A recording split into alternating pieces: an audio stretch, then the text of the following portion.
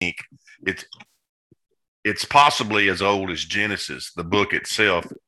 Job was a God-fearing, righteous man, and the story has to do with Satan doubting this, and so God allowed Satan to test him, or let God allow him to be tested. But to make the story a little shorter, in the very beginning of Job, for some reason, the Holy Spirit, which is involved in all of these books, tells you that Job had 3,000 camels, 3,000 goats, 3,000 cattle, 3,000 whatever. He had all these cattle. That was the means of wealth at that time, was your livestock.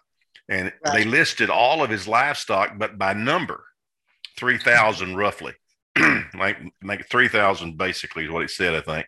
But it also said that Job had 5 sons and 2 daughters. He had 7 children.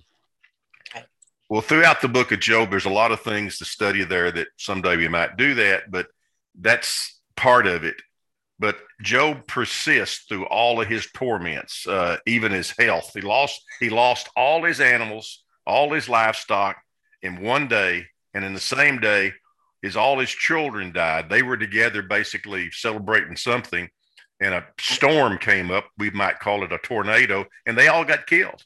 So he lost everything. So he and his wife had lost everything, all his wealth and all their children. Right. Well, he goes through this long period of testing that God allows to prove to Satan that he is his righteous man. And Job survives it all, and he never curses God. And he always basically says, God, I love you. You can kill me. And preferably, he says, I wish you would, but I love you no matter what, and I'll live with whatever you want me to do. Well, at the end of Job, God restores Job to his health, and he goes out of his way in the word. The Holy Spirit tells you that God doubled his goats. He now has 6,000. He had 6,000 camels, 6,000 head of cattle, etc. He doubles all of his animals. And it also says he and his wife 7 children, 7 more children. And I've had people ask me, well, if he doubled all the livestock, why didn't he double the children? And I've always said tongue in cheek, because God wasn't that mad at his wife. But that's not the message you can share with your friend. The reason why, if you look at it carefully, why God only gave him 7 children, he lost the goats, he lost the cattle, he lost all of them, so he doubled them. He only replaced the children because he didn't lose those children. Right. They were God's children, and they were with the Lord. So someday Job and his wife would go to be with the Lord, and then they had 14 children. Right. So that's something that you can share with her when she's grieving, is that I know you're hurting, but you haven't lost him. You just temporarily will not be with him until you pass. Right. So as long as she's a Christian and he was a Christian, they will be reunited. She is, and they will.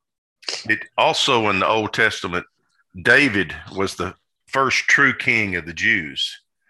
He was God's appointed king, and he was a great king, but he was human. He saw Bathsheba taking a bath on top of the roof, which where people did that. And he decided he wanted her, so he sent somebody to get her. And you know the story, they had an affair. And then he got her pregnant. And then David went out of his way trying to get the husband to come back from battle so he could say that the child is yours. Well, God didn't allow that. And David finally, in his desperation, wound up having a man killed. Well, later, the prophet comes to David and chastises him for what he did.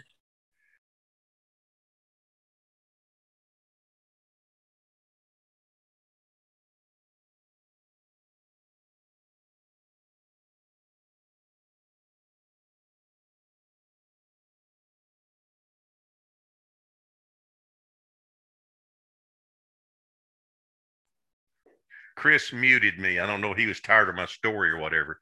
But anyway, the prophet came to David and said, and confronted David. So David confessed his sin, And God told him, I'm not going to kill you. I am not going to take your life. But there was some things, basically he told David, but there are consequences for your sin. And for one thing, he told David, there will always be problems in your family. Another story. But but he said your child with Bathsheba will die. Well, David instantly started praying for the child. And he prayed and he prayed and he prayed, wouldn't eat, wouldn't do anything. But finally, when the child died, his servants came to him and they told him that the child had died. And to their amazement, they didn't know what he'd do. David said, okay, bring me some food, bring me some clothes. Basically, let's go about life. And they wanted to ask him, well, how do you accept this so easily?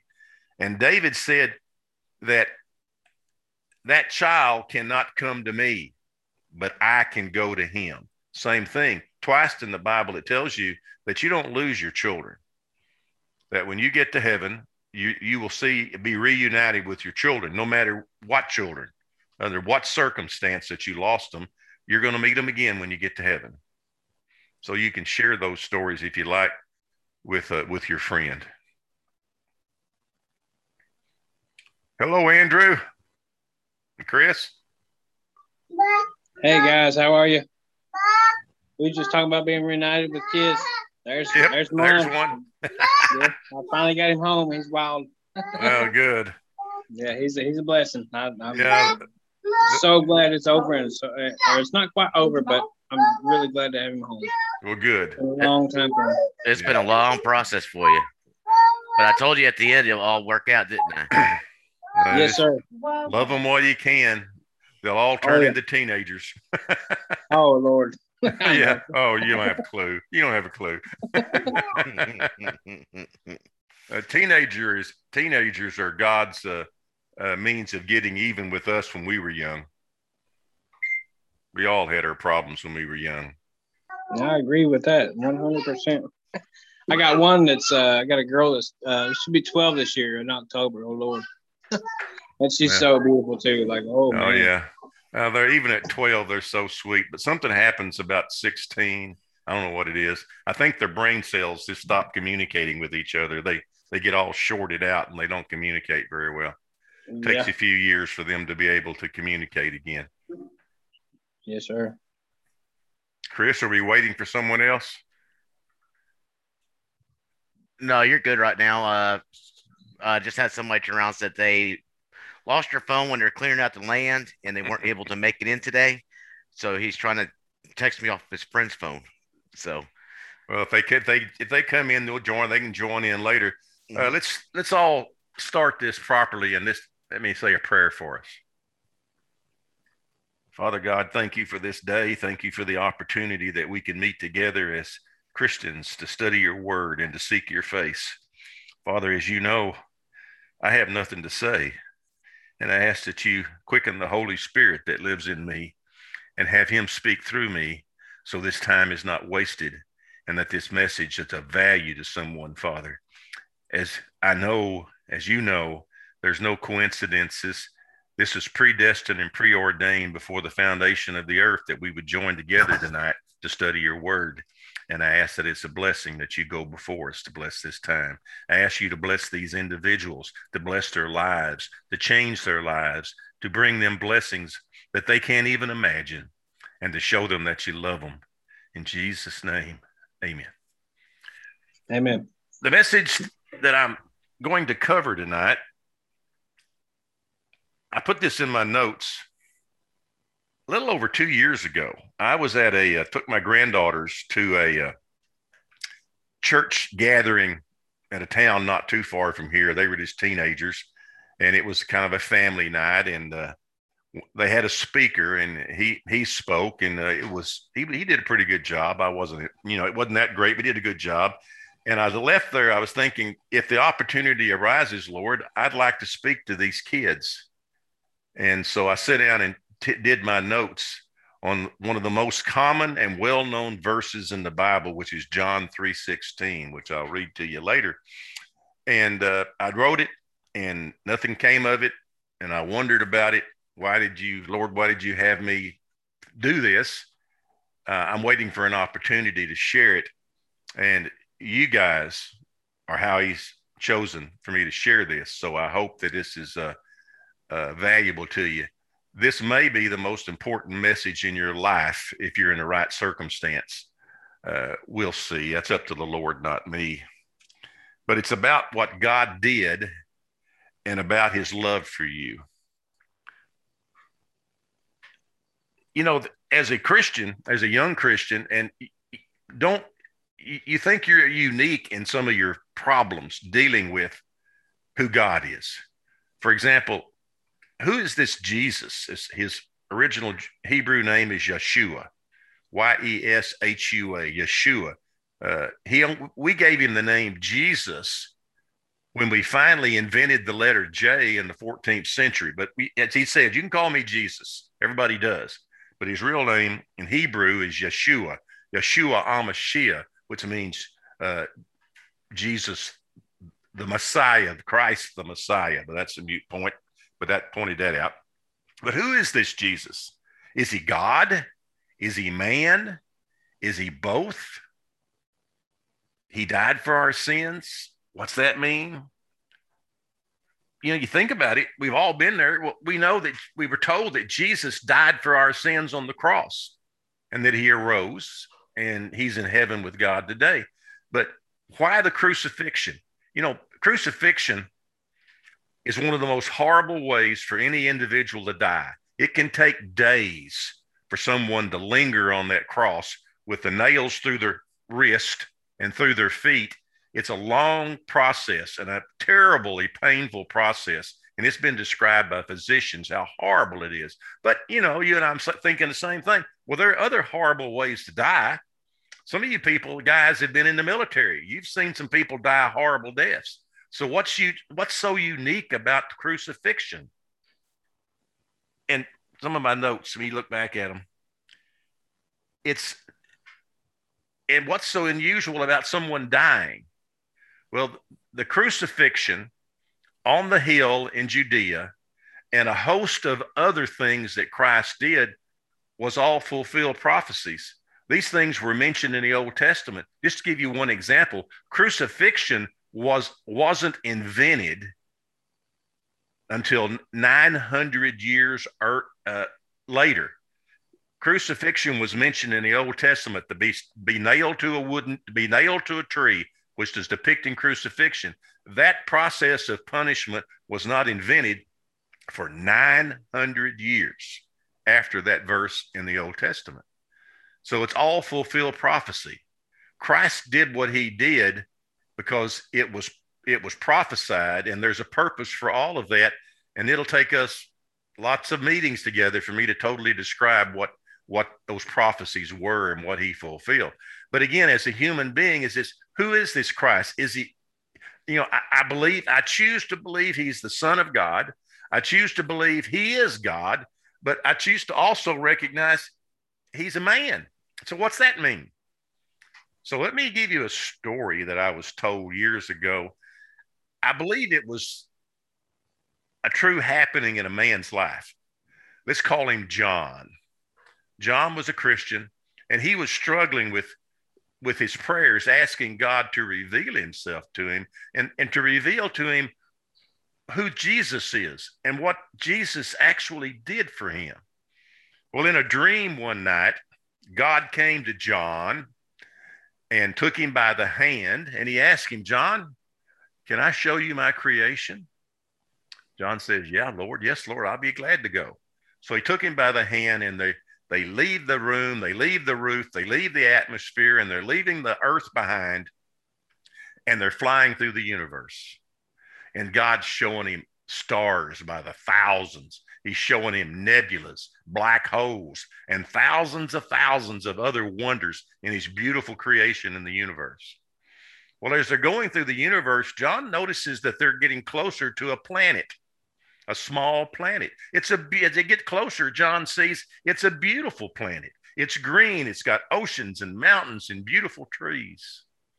But as he gets closer and closer to this planet, John notices that it's inhabited not by man, but it's inhabited by dogs, not just puppies. He's talking about Doberman Pinschers. He's talking about Rottweilers. He's talking about Mastiffs. He's talking about Great Danes, big, vicious dogs. And these dogs are tearing at each other to pieces, just chewing on each other, trying to kill each other. John looks to the Lord, the Father, and says, Lord, why are you showing me this? He says, I want you to see this planet and its inhabitants. And John says, why are they so mean to each other? Why are they so cruel? God said, John, because they're basically evil, and they become more and more evil each day. That's just their nature. John said, okay, Lord. God says, John, can I ask you a favor? He says, yeah, what you want, Lord? He says, I want you to know that I love those dogs. I love those dogs. I want you to go and tell those dogs that I love them. John says, okay, Father, I trust you. I'll do anything you want me to do. God says, well, John, you don't understand. For you to go tell them that I love them, you have to become a dog to communicate with them. John says, all right, I'll do whatever you want, Lord. God says, well, John, another small problem. You have to go as an innocent, meek dog. So I'm going to send you as a teacup chihuahua. John's a little shocked by that, and he says, okay, Lord, I'll do what you asked me to do. I love you. I'll go do it. He said, well, John, you don't understand. Most of those dogs are not going to accept your message that I love them. Most of them will not accept it. And to make matters worse, they're going to tear you to pieces, and they're going to kill you, John. Well, John's a little shocked over that. And he says, okay, Father, I trust you. And Father said, don't worry, John. They will kill you. But after a few days, I'm going to resurrect you, and you're going to come live with me forever. John said, wow, he was relieved. Thank you, Lord. Thank you, God, for doing that for me. And he said, one more thing, John, you need to understand. You will always be a chihuahua. Now we think of that this John had to step down from being a man. And we think man's pretty high. You know, we're pretty good. We had to step down and become a teacup chihuahua for the rest of eternity. Jesus himself, God the Father, Jesus and the Holy Spirit are what we call the Trinity. They're one. God let his Son, which we'll explain in a minute, he came to tell you and me on this earth the message that I love you and that I'm willing to save you from what you so richly deserve. But you have to understand, Jesus is in heaven and he's still a man. He'll always be a man. Now, you realize what you would have to do to step down to be a chihuahua. What Jesus had to step down to in order to save us is a far greater step than you and I becoming a chihuahua. And he'll always be a man. And that's not a bad thing. He'll always be a man. When he died on the cross, we know he died on the cross. If any of you have seen the Passion of Christ, the whipping and the beating was so intense that he was unrecognizable. Chuck Missler told me, or in his message, is that it implies in the scripture they ripped his beard off his face. And you can imagine what that did to his skin and to his face. He was unrecognizable. He was beaten so bad. And one thing that you need to understand is when you get to heaven, when you're with the Father, there will only be one thing that's man-made in heaven, and that's the scars on your Savior. The only man-made thing in heaven are the scars on your Savior, because you will see him as the lamb, the sacrificed lamb, when you get to see him in heaven. Now that brings us to the most recognizable, most likely, verse in the Bible. Again, before I do that, you need to understand Jesus dying is not so remarkable. The fact that he died for our sins is hard to understand, but you understand what makes it special is that he arose from the dead. Every man that's ever born, every woman that's ever been born, they all die. But only Jesus is still alive today. Yeah, Lazarus was raised from the crypt, and he was alive once again, but Lazarus died again. Jesus arose and he's still alive. And you know what his job is, tongue in cheek in heaven? He's sitting at the right hand of the Father, interceding for you and me. When we screw up, when we fall into whatever problem we fall into, God is disappointed. I always envision Jesus saying, Father, but he belongs to me. I died for his sins. And I not only died for his past sins, I died for the sin he just committed. So the Father can accept you. That's what Jesus is doing. The Bible says he is interceding for you every day. The most common verse in the Bible that I can remember as a child, and maybe for most of you, is John 3:16. John 3:16 says, for God so loved the world that he gave his only begotten Son, that whosoever believeth in him shall not perish, but have everlasting life. That's one of the first verses as a child, if you're raised in the church, that you memorize, is that verse. But again, what does it mean? What does that verse mean? I'm going to try to describe this verse almost word for word, to put it in terms that you and I can better understand. The first word is for. That means because. Because God so loved. So loved. So loved implies really, really, really loved. He loved the world. Hey, that word world doesn't mean the earth. He has an affinity for the earth. But that word world is not dirt. It's not trees. It's not mountains. That world is you and me. He so loved us, every man on this earth. He so loved us. That's the world.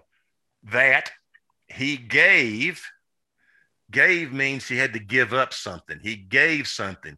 He literally sacrificed something because he so loved you. He had to give up something. What did he give up? He gave his only begotten Son. Now, what's that only begotten Son mean? That's his only Son that was born of man.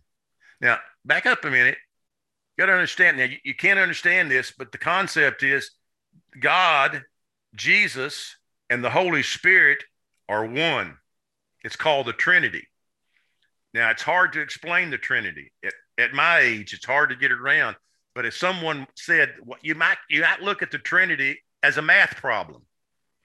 1 plus 1 plus 1 equals 1. Well, this doesn't compute too well, does it?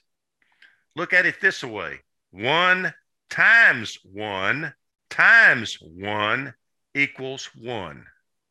They're all in the same, but they're in different forms. God the Father, Jesus, and the Holy Spirit. In the Old Testament, in Genesis, it talks about the Elohim. God is referred to as the Elohim, which is a plural. That's a plural word. We, when the Tower of Babel was created, Elohim, we looked at this tower and decided we needed to do something about it.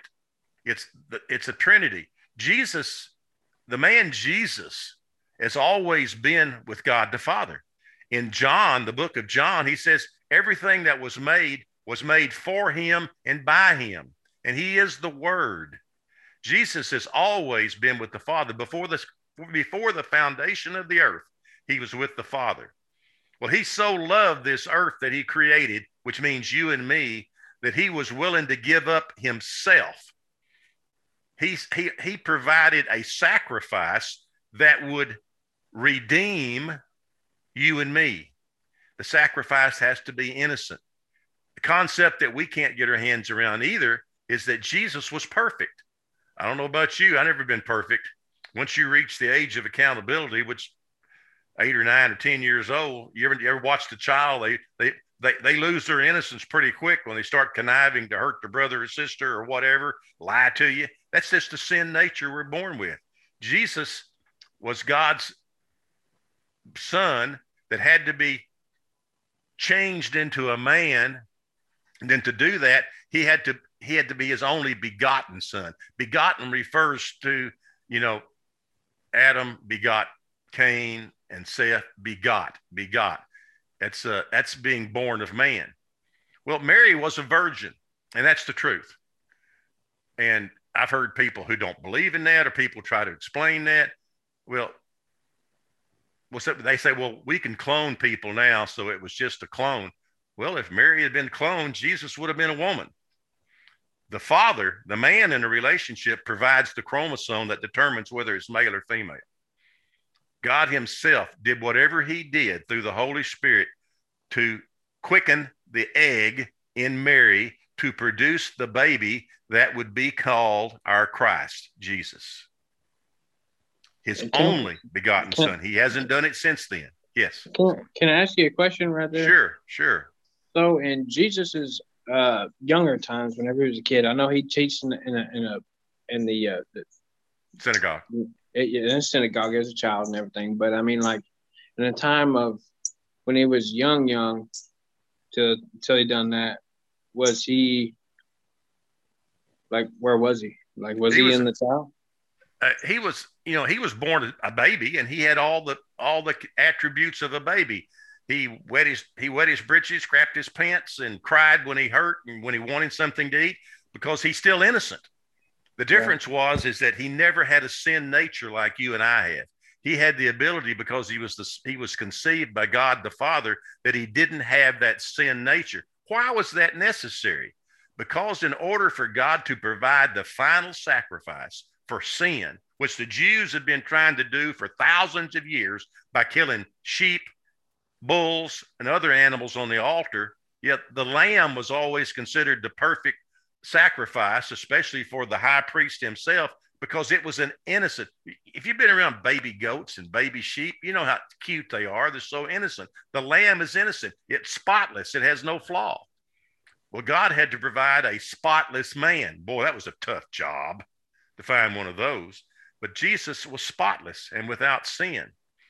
Why? So he could fulfill the requirements in order for God to redeem you and me. And talk about a year's worth of study is to explain to you that this idea God knew about before Adam and Eve sinned. He knew he'd lose this earth, but there was an agreement made, a document, a scroll in heaven, which showed how he could reclaim what he lost. And the most important part of that document was to provide a kinsman redeemer, another man that could be sacrificed himself. God would sacrifice a part of himself in order to fulfill that requirement. So, and that's pretty complicated, but that's not really the point here. But God did it because Jesus was the only one who could do that. No other man ever since or ever again can fulfill what Christ did in order for God to reclaim the earth. We say it doesn't appear God's reclaimed the earth right now. It's his. He has fulfilled it all. Remember the last thing that Jesus basically said on the cross? It is finished. I can't get the Greek words. Tetelestai or whatever. It is finished.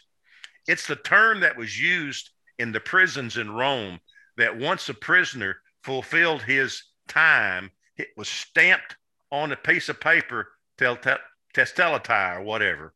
It is finished. His sentence is finished. When Jesus said that word, it's finished, basically, he's saying, I have fulfilled everything that is required. At that point, this is God's place. It is his world, but he's yet to come and claim it. That's another lesson we'll talk about what God's going to do in the end days when Jesus returns to this earth. When Jesus came the first time, he came as a savior, a gentle lamb. Trust me, when Jesus comes back the next time, he's going to have an attitude. There's going to be a price to pay. Joni and I talked about that last week some. privately that it's and we'll talk about it sometime. But that's what God did. Now with Jesus, let me see where I am on all my notes here. I get distracted. That's understandable. I appreciate it. I always wondered about that. Like, I don't know if there was like a time period to where, I know that he appeared in white when we got baptized by John the Baptist, but like what happened before that? So I was just curious. Yeah, in that case, Jesus was fulfilling the requirements of the forgiveness of sin through repentance, although he had nothing to repent of. But then he did his sacrifice, and he arose from from the grave 3 days later. Have you ever heard my favorite song of all time is "He's Alive"? And my favorite time I ever heard it's when Dolly Parton sang that many years ago, and they open up the curtains, and the Mormon Tabernacle Choir is behind her. That song is the story of Peter. Remember Peter, if you do remember, Peter denied Christ. He was afraid when Christ got arrested. And Jesus told him, before the cock crows, before morning, you're going to deny me 3 times. And Peter said, no way, I'm not going to do that. I'll never do that. Well, he did. And that song is a song depicting the emotional trauma that Peter went through. And if you recognize that, that's a story of Peter, and sometime I can explain to you basically what Peter was going through. That song's about Peter. It's Peter who is crying out, he's alive and I'm forgiven. Thank God, Jesus. That's the story of Peter. That's my favorite song. Okay.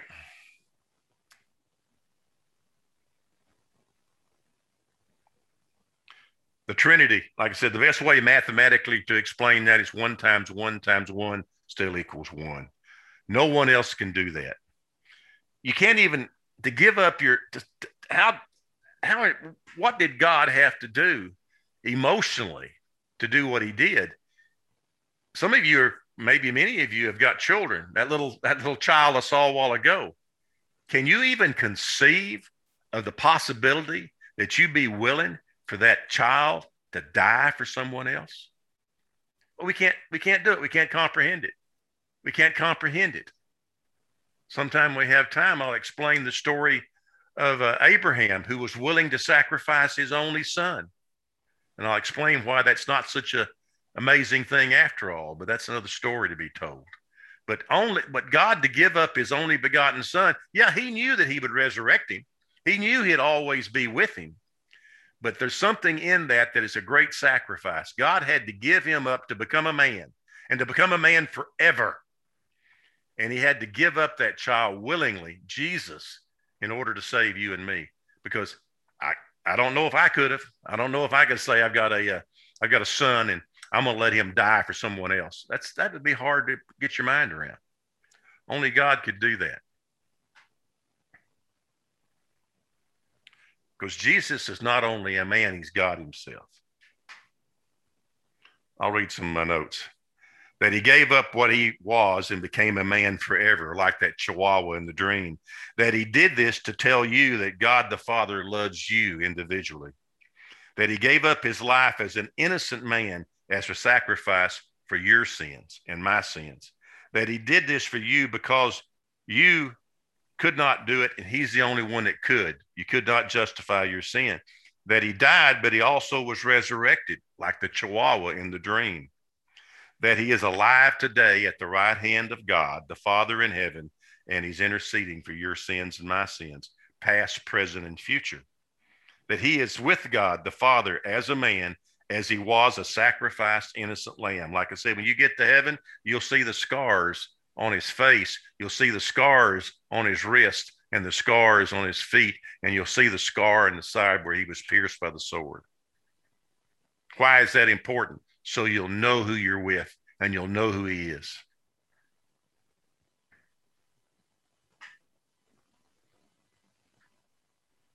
And Jesus is the reason and the only reason that you and I can be in the presence of God the Father. The Old Testament says that God cannot be in the presence of sin. He is so righteous, he can't be in the presence of sin.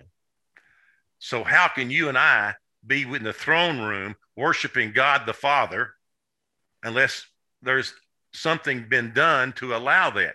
And that's called Jesus. Because he died for your sins, the analogy you always hear at church is he shed his blood for you. He covered you with his blood. As I've said before, when I get to heaven, I always envision that Jesus is going to take me by the hand and say, Dale, I want you to meet the Father. So he takes me into the throne room, and I'm so amazed. I can't imagine. Remember the song, I can only imagine? That I'll hide behind Jesus because I'm afraid, because I know the Father is so holy. And the God will look and then look to Jesus and said, who's that with you? He said, that's Dale. He said, but Father, he's mine. I died for him. So when God the Father sees me in heaven, and when he sees you when you get there, you know who he sees? He sees his son. He sees his only son, because you're a man and he loves you, and he'll see you and you'll be in that presence. Now, another lesson sometime down the road, I'll explain to you the best I can what heaven's all about. Many people think heaven is, on cloud nine strumming a harp. If that's the case, you don't want to be anywhere near my cloud, because I can't strum a harp. And if I could, it's going to make your ears hurt. So that's not exactly what heaven's going to be like. And it's pretty simple, but I'll explain it to you sometime. But that's the explanation of what John 3:16 is. For God so loved the world, you and I, that he gave up his only begotten son, so that whoever believeth in him, who's the him? Who's the topic of that him? It's Jesus. You believe in Jesus. What's that mean? I choose to believe that Jesus is the Son of God. I choose to believe, predestined and preordained by the scriptures, that he sacrificed himself on a wooden cross on a hill that he even created in order to find a way for my sins to be forgiven with the Father. I choose to believe that. And if you choose to believe that Jesus is the Son of God, and that he died for your sins, and that he arose from the dead, and that he's in heaven now waiting for you and me and interceding for you and me, that is the gospel in a nutshell. If you believe that, you are a child of God and you are saved. If you've never said that, say it in your heart right now.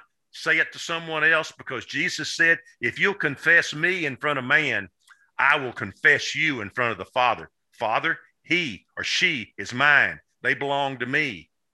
Therefore, you're with them in heaven. That's all it means to be saved, is to accept it. Christ is the Son of Man, that he became a man in order to die on a cross, which you don't have to understand all the details to, in order for you to be in the presence of God. Without that, there would be no heaven for you and me. And that is the nutshell of what the gospel is all about, that I believe that Christ is the Son of God, and that he died for my sins, and that he arose from the dead, and he's living today. That's the difference between all the other religions. Muhammad, no matter who Muhammad was, guess what? He's dead. Buddha, he's dead. All these other religions, they're dead. We worship a living God. And another little caveat, in our love for God, in our religion of Jesus, it's not about what you have to do. Only thing you have to do is to choose to love him and to accept him. That's the only thing. Do you have to live a perfect life? Well, he'd like for you to live a more perfect life, but I don't know anybody can live a perfect life. We're not going to be perfect. But will I lose my salvation if I sin? If I fall back into my bad habits, into my drugs, into my attitudes? No, because he died for those sins too. It's not a religion of do what I have to do. We have a religion that's called done. It's already been done. It was done on the cross 2,000 years ago. It's a religion of done, not do. You don't have to do anything. You don't have to do the church thing. You don't have to be a Catholic and take the wafer and the grape juice or the wine and all those sacraments. That's about do. It's done. Christ has already done it. It's over with. All you have to do is wait to be with him. There's times in our lives that, I'll admit, there's times I sit around and I say, I got nothing to look forward to but death itself. in a way, that's true. I'm looking forward to seeing him. I'm at a point in my life that I pray someday, if you're not already there, if God, I'm not afraid of dying. I trust my soul to him because I believe in him. It said, whoever believeth in him shall not perish, shall not die, but have everlasting life. Well, let's explain that. We're all going to die unless the rapture comes and he comes after us. There will be a unique group of people who will be caught up in the air with Jesus, and they won't physically die. They'll be transformed. Well, that may or may not happen. I may be long gone before that happens, but I will die. But what he's saying, if you believe in Christ, you will not die the ultimate death, the final death, which is literally the separation from you and God. And you have no concept of how horrible that is. The scriptures depicts a lake of fire. They speak of hell and Hades, and those are different terms even. But I'm an old science teacher, and I'm going to give you an idea of what separation of God is. I've heard people jokingly say, well, if I go to hell, I'll be with all my friends. We'll have a good time. That isn't how it works. You've all seen the pictures and saw the movies of Hiroshima when the first nuclear bomb was dropped on people in Japan. That was a mass of uranium-238. It's a radioactive material. It's very unstable. It's so unstable that they were able to put those two masses together, and it caused a reaction, a chain reaction, where they all started flying apart and blowing apart. It became a chain reaction where millions and millions and millions, billions of these atoms of uranium blew apart. And when they blew apart, they turned to energy, heat. That's what that great mass ball was in Hiroshima, was that just that small amount of uranium separating itself from each other, when each atom. Can you imagine what it's going to be like? I'm jumping ahead of myself in our studies, but after 1,000 years, when Christ comes back, you and I will be with him on this dirty ball we call earth. And after 1,000 years, he will do some other things, and this earth will pass away. The heavens, the sun, the moon, the stars will all pass away in fervent heat. All it amounts to is the particles, atoms separate. The Bible's real clear to me that God holds, Jesus himself holds all things together. You take his word literally. Jesus holds the atoms in an element together. He holds the protons and the electrons and the neutrons together. Again, I'm an old science teacher, but you've all most likely studied the atom. There's, the simplest atom, there's a proton and hydrogen, and there is a neutron and one little electron traveling around it. That's a very small thing. But you ever heard the relationship with your spouse that opposites attract? Positive and negative. Have you ever taken two magnets, a positive end and a negative end, and you try to put them together and they repel each other? Think about the atom of hydrogen, or any atom of any element. You get all these protons and neutrons in the same place. Well, the protons, neutrons don't have any charge, but those protons are all positively charged. How do they stay together? There's a whole science dealing with that called quantum physics, trying to explain why the nucleus of atoms don't simply fly apart. So I can tell them, because God holds them all together. Can you realize all God has to do for all of what we see and everything around us to pass away is just to release his hands that hold everything together, and everything will pass away. And then he'll create a new earth and a new heaven, and we'll live on that new earth for an eternity. And I'm jumping way ahead in Bible study lessons with you, but it's not simple, but it's not that complicated either. You just remember what I said the first time, Acts 17:11. Don't you ever believe anything Dale has to tell you, but search the scriptures daily. Determine for yourself what is correct and what's not. It may take you 30 years, but most of the people I see on this screen have got 30 years left. If you want to start today, you can do that. But again, it's not that there's never been a conflict between true science and God's word. And that even includes the creation story in Genesis, which Later on, we can discuss that. But that basically concludes what I wanted to do today, is to explain to you John 3:16, that if you accept Christ as God and as your Savior to save you from your sins, you will not perish. It says, whosoever believeth in him, Jesus, will not perish. Whosoever means anybody. I know at times in your life you may say, well, Dale, I can't believe that, because I certainly am. I've done so many bad things. There's no way that I deserve that. It's not about deserve. He loves you that much. You remember I'm an old man. You remember Jeffrey Dahmer? He was the killer that ate his own victims. Well, they say that he found Christ in prison, which is not uncommon. And I've heard so many people say, well, God will never forgive him of that. Jeffrey Dahmer has not done anything that God couldn't forgive. And if he truly did believe that Christ was his Savior, when you get to heaven, if you want to, God will introduce you to Jeffrey Dahmer. He won't be the same man. Something that I believe it's Billy Graham said many years ago. No one goes to hell because of their sin. You go, what?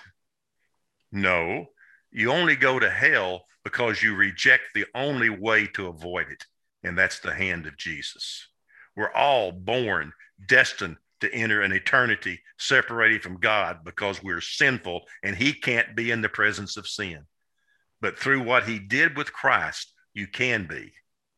The only reason anybody goes to outer darkness forever, separated, the outer darkness I'm describing after everything separates, what makes you you is software. It's not hardware. The concept of things have changed. Now it's a micro stick that you stick in your computer, and it'll take all this data, thousands upon millions of bits of data. Well, if you weighed that little stick, the hardware, it weighs so many grams or ounce, whatever it is. After you load it up with thousands of dollars worth of software and all this information, its weight doesn't change. Software weighs nothing. It's your spirit, that what makes you you, what makes you Andrew or Kevin or Chris or Howard or Joni. What makes you you is your software. That's your spirit. The body will grow old and you'll leave it behind. You better hope you do. I'm 71 and I'm not real crazy about taking this old body to heaven with me. I've done a real good job of wearing it out. You don't want that. It won't be that way. But who makes me Dale will live forever. Who makes you you will live forever. The question is, where are you going to be forever? If you don't accept Christ, you're going to be in outer darkness. The Bible describes it as outer darkness. Think about it. You don't have any friends. You're in total darkness. There's nothing around you. There's no sense of anybody on anywhere around you. It's just you isolated in the total dark. Can you imagine how horrifying that would be? I was in Carlsbad Caverns many, many years ago, and they turned the lights out, and I couldn't see my hand in front of my face. And that was kind of fun for about 10 seconds. After that, it felt pretty uncomfortable. Can you imagine spending eternity totally isolated, separated from everything, period? And you can't even cry out to God because he separated you. Why is that? I always look at it this way. All of our lives, when we didn't love the Lord, it's kind of like an atheist today or whatever they call themselves that. Every man knows there's a God. He's basically saying you're growing up is that, God, you're a party poop. Leave me alone. Leave me alone. I don't want to answer to you. You're a party poop. I want to do my things. And maybe when I'm old, I'll come to you, but just leave me alone. And you know the punishment God gives us for our sin? It's not a Mack truck or a Peterbilt on the highway at 80 miles an hour. That's not God's punishment. God's punishment for our sin is that when he makes up his mind that you're not going to give it up, he'll turn you over to it. He'll let you have your sin and it will devour you. Think of some examples. Drug abuse, alcohol abuse. And don't get me wrong, the Bible's real clear. Alcohol in itself is not a sin. Methamphetamines themselves are not the sin. It's the drunkenness. It's the behavior that comes with the abuse of those things. The Bible's real clear. Alcohol's not a sin. It's drunkenness that is the sin. Why does God hate that? because it destroys his children. And I know from where I speak, my second son started drinking when he was 19 and continued to drink. And about 4 or 5 years ago, he got so bad, he was going through literally a half a gallon of cheap whiskey every night. He was constantly drunk, fall down drunk. And he destroyed every relationship he ever had. His wife, his brother, and finally even me. He kept coming to me. I'd go get him and take him to the hospital, let him dry out. And the next morning he'd get up, walk out of the hospital, and go home and start drinking again. He was determined that he could not live without it. And that's why I hate alcohol. Alcohol, I still drink a little. I drink occasionally, but I'm afraid of it because it destroyed my son to the point that I prayed about it and I prayed about it. And God finally revealed to me that, Dale, this is his sin and you can't deal with it. You're just making it worse. You're destroying the relationship. You have to lay him at my feet and trust me to deal with him. And God, was that hard. It's kind of like at first I laid him at God's feet on the throne. Then I stood over in the corner watching and say, well, God, why don't you try this? When are you going to do this? And he's saying, get out of my throne room. If you're going to give him to me, you give him to me. And I finally gave him to the Lord. I told Timmy that I hate this, but I will not watch you die. I knew, and his brother and I talked, we knew we'd have to bury him because he was going to kill himself. He was already, his body was racked with alcohol problems, liver and all this. He was going to die. So I finally turned him over and I told Timmy, I can have nothing to do with you as long as you drink. I cannot stand to watch you die. I didn't hear from Timmy for about 6 to 8 months. Didn't hear anything from him. Not anything good at first. Well, after about 8 months, I talked to his wife, his common law wife, but Paige, his wife. And I said, I hate to ask, but how bad's Timmy? And she said he'd been sober for 3 months. It's been 3 years. Praise God. He just simply, with God's help, he never went to AA. I don't know how he did it on his own. He didn't do it on his own. He did it through God. He put it down and he's walked away from it. It's been at least 3 years he's been sober. It has nothing to do with me. Nothing to do with me.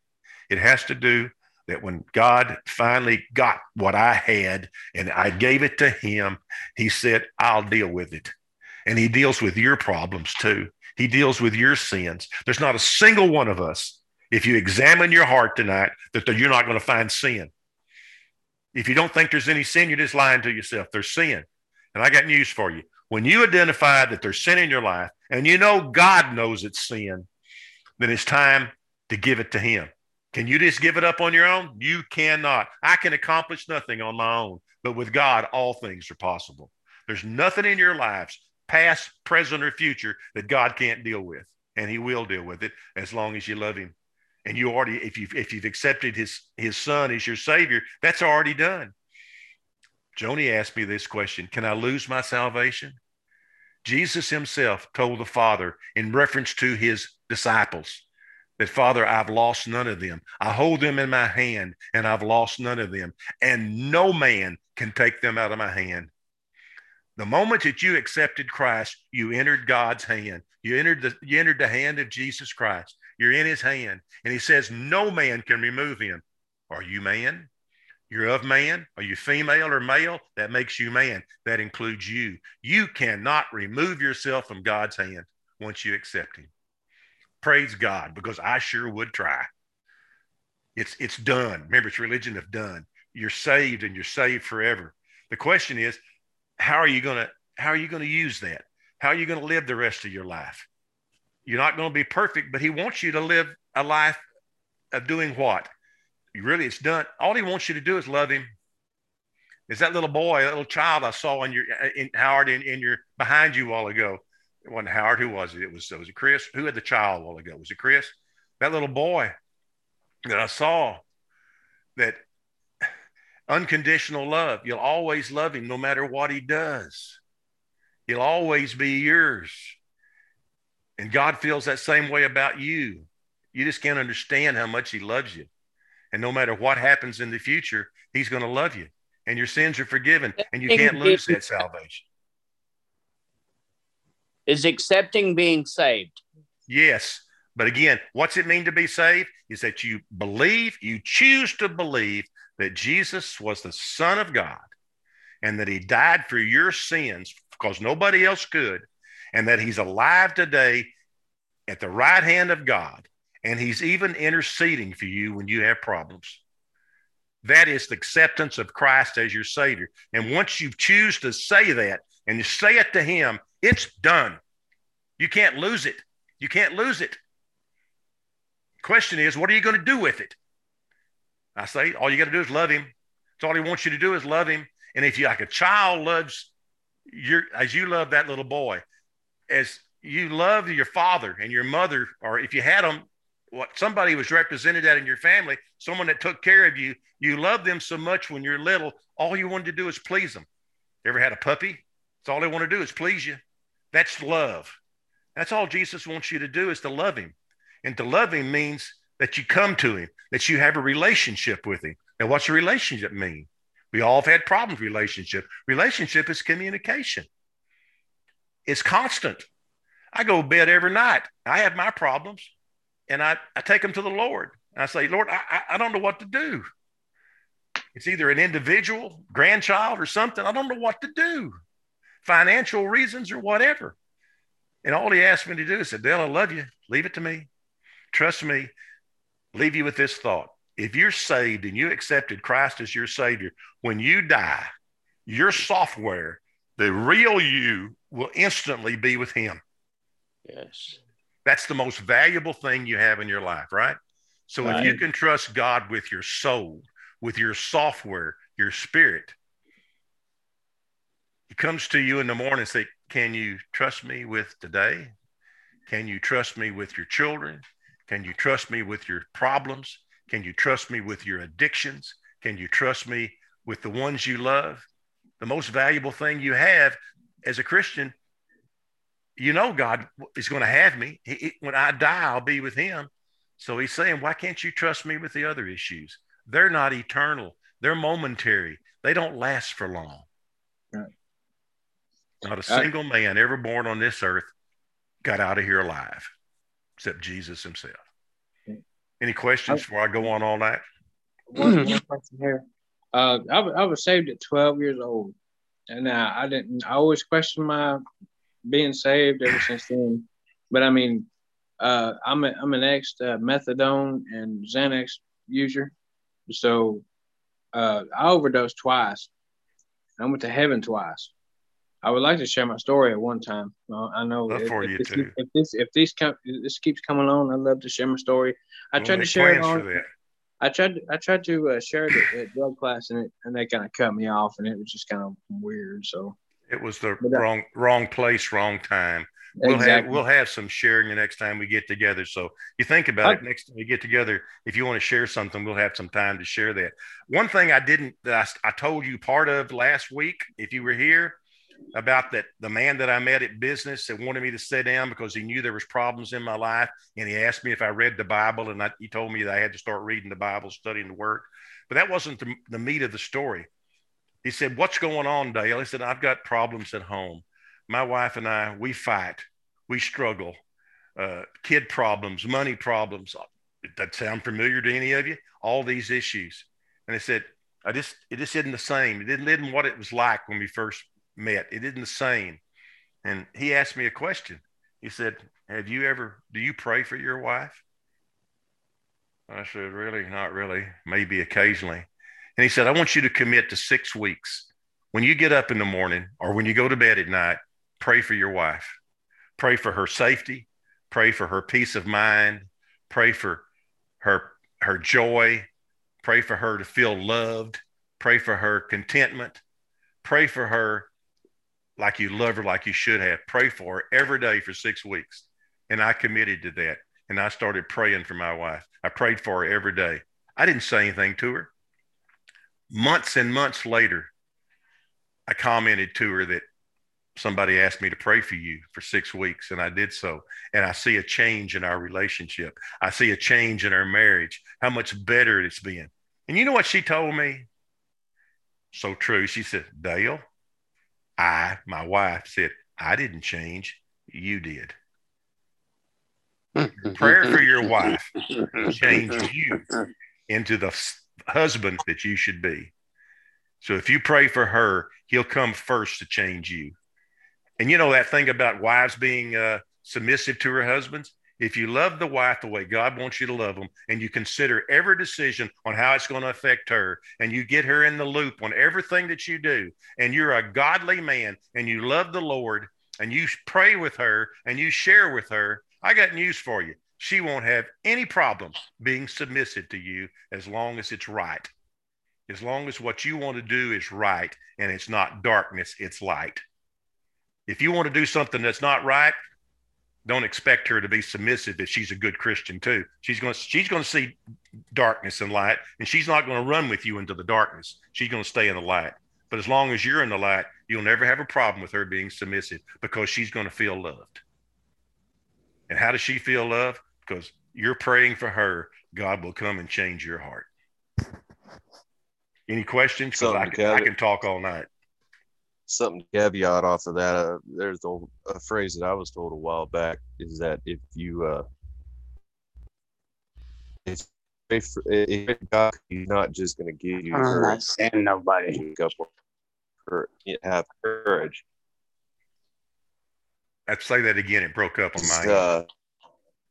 Going to present you with an opportunity to break.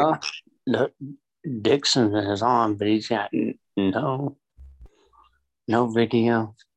Yeah, you've locked up, Andrew. But again, next week, this old man's taking his wife for a vacation for the first time in 2 years. So I'll be gone next week. I'll talk to Chris. Chris goes on vacation. According to their calendar, they go on vacation 17th. Yeah, the following week. But next week, I don't know. They have their training Zooms that they've got to do. It's possible we can meet next week, but talk to Chris about that. Yeah. And one of those things you talked about is that if you got something you want to share, it's time to share it. Yeah, I think Chris's phone died because he just dropped off the face of the earth, Gimmons. So I think his phone just died. But he's the one that wants to share his story. Well, we'll make time for him next week. And any of you, if you want to share something, you've got to feel comfortable doing that. It's like any of these meetings we go to. You got to feel comfortable. You're not going to be judged. What you're going to find out is that everybody listening to you has been in similar or worse situations. There's not a righteous man among us or a righteous woman. There's no such critter. We are all sinners, and we continue to sin. And that's why that constant communication, because the word scriptures say, if I will confess my sins, Jesus will be faithful to forgive me and to cleanse me of that sin. No matter, it didn't give any limitations, whatever the sin may be. And there's all kinds of sin, whether it's sexual perversion, pornography, you name it, drugs, whatever. There's no sin that God can't deal with. But I got news for you. You can't deal with them by yourself. How many times have you tried in the past and not been able to deal with it? You need help. And the best help is Jesus himself.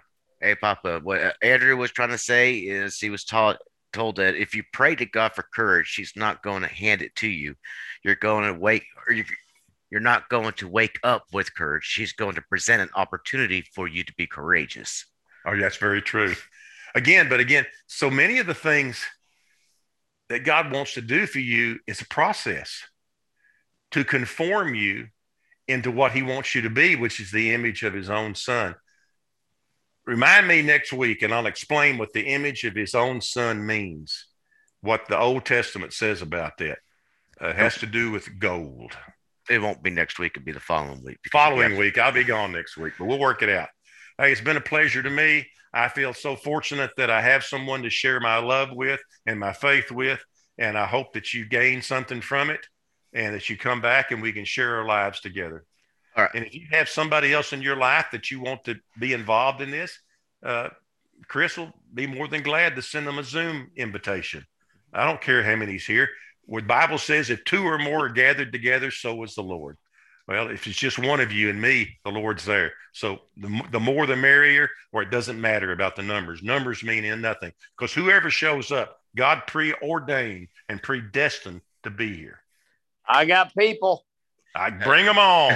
Thank you. You're welcome. How many of y'all know? How many of y'all know what Bible stands for? Tell us, Chris. It's the basic instructions before leaving Earth. Yeah. That's good. I've never heard that before. No. That's my first time. Because the Bible is nothing but an instruction manual on how we need to live our lives. It's the only instruction manual that comes with you when you're born. Unfortunately, most parents don't know how to read it. And there's no pictures. And there's no pictures, unfortunately. There's no videos. There's no Zoom. There's no YouTube. Well, I guess there is now, but a lot of YouTube on that. I bet if you Google how to change a diaper, you'll be on there. That's all I've got, folks. Enjoyed it and hope to see you soon. Thank you. Thank you. Pray for our friends. Everybody, go ahead and pray for Howard and let's close in prayer as we should before, and we'll do that. Father, thank you again for the opportunity to join together as Christians of like mind who all they want is to know you and to grow with you and to have a deeper relationship. Father, you know the lady who has lost her son, who is dying, Father. It doesn't matter what her name is. You know her intimately, and you know her son intimately. I ask in Jesus' name, Yeshua HaMashiach, that you make a purpose out of this terrible incident, and that you make it worthwhile, and that you make miracles come for it. Father, I ask that you bless everyone that's here and to answer their prayers in your time and in your perfect way. In Jesus' name, amen. Amen. Amen. Thank amen, you. brothers, sisters. But just to let you know, if y'all could say a prayer for Kim's and Howard's friend, her friend's son was in a motor vehicle accident, and he's on life support right now. There's no brain activity, and they have other friends that need organ donations. That need organ donations, and somebody might end up be getting both of his kidneys into them. So it's bittersweet, but if y'all keep them in your prayers, more the merrier. It makes everybody. Bear in mind, you can tell her there are programs out there that even if those organs don't match the person you have in mind, they can take those organs and give it to someone else who has organs, someone else's organs that they can donate. They can share with. Exactly. Yes. And Howard, if your friend ever needs to talk or whatever, have her call. We'll talk to her. Thank you, Chris. Thank you. Thank you. Thank you very much. Very nice. No problem. Thank you, everyone. I really appreciate everybody. Thank you. Yes, sir. You have a good one. Have a great vacation. It'll just be different. All I've been doing for years, hanging around the house, so it'll be nice to change. He's been hoeing in the garden. Here. He's been hoeing in the garden. Yeah, I've been a hoer for a long time. I haven't been able to practice my hoeing lately because it's been so wet. I wished I'd have planted rice this time instead of other plants. Hey, Kevin, do you need a Bible, or do you want a Bible? I've got numerous Bibles. That's what I was asking. See if you wanted a Bible. I could use one. Okay, I'll find you one. I'll find you one that's written in a translation that's easier to read. And I might be able to find you one where I've got everything highlighted. Doesn't make any difference, but I've got numerous Bibles. I'd love for you to have one. I appreciate that. Good night, folks. Enjoyed it. Good night. All right. Love y'all. Thank you for your time, y'all. Thank you. You're welcome. Appreciate it, guys. Thanks. Thank you, sir.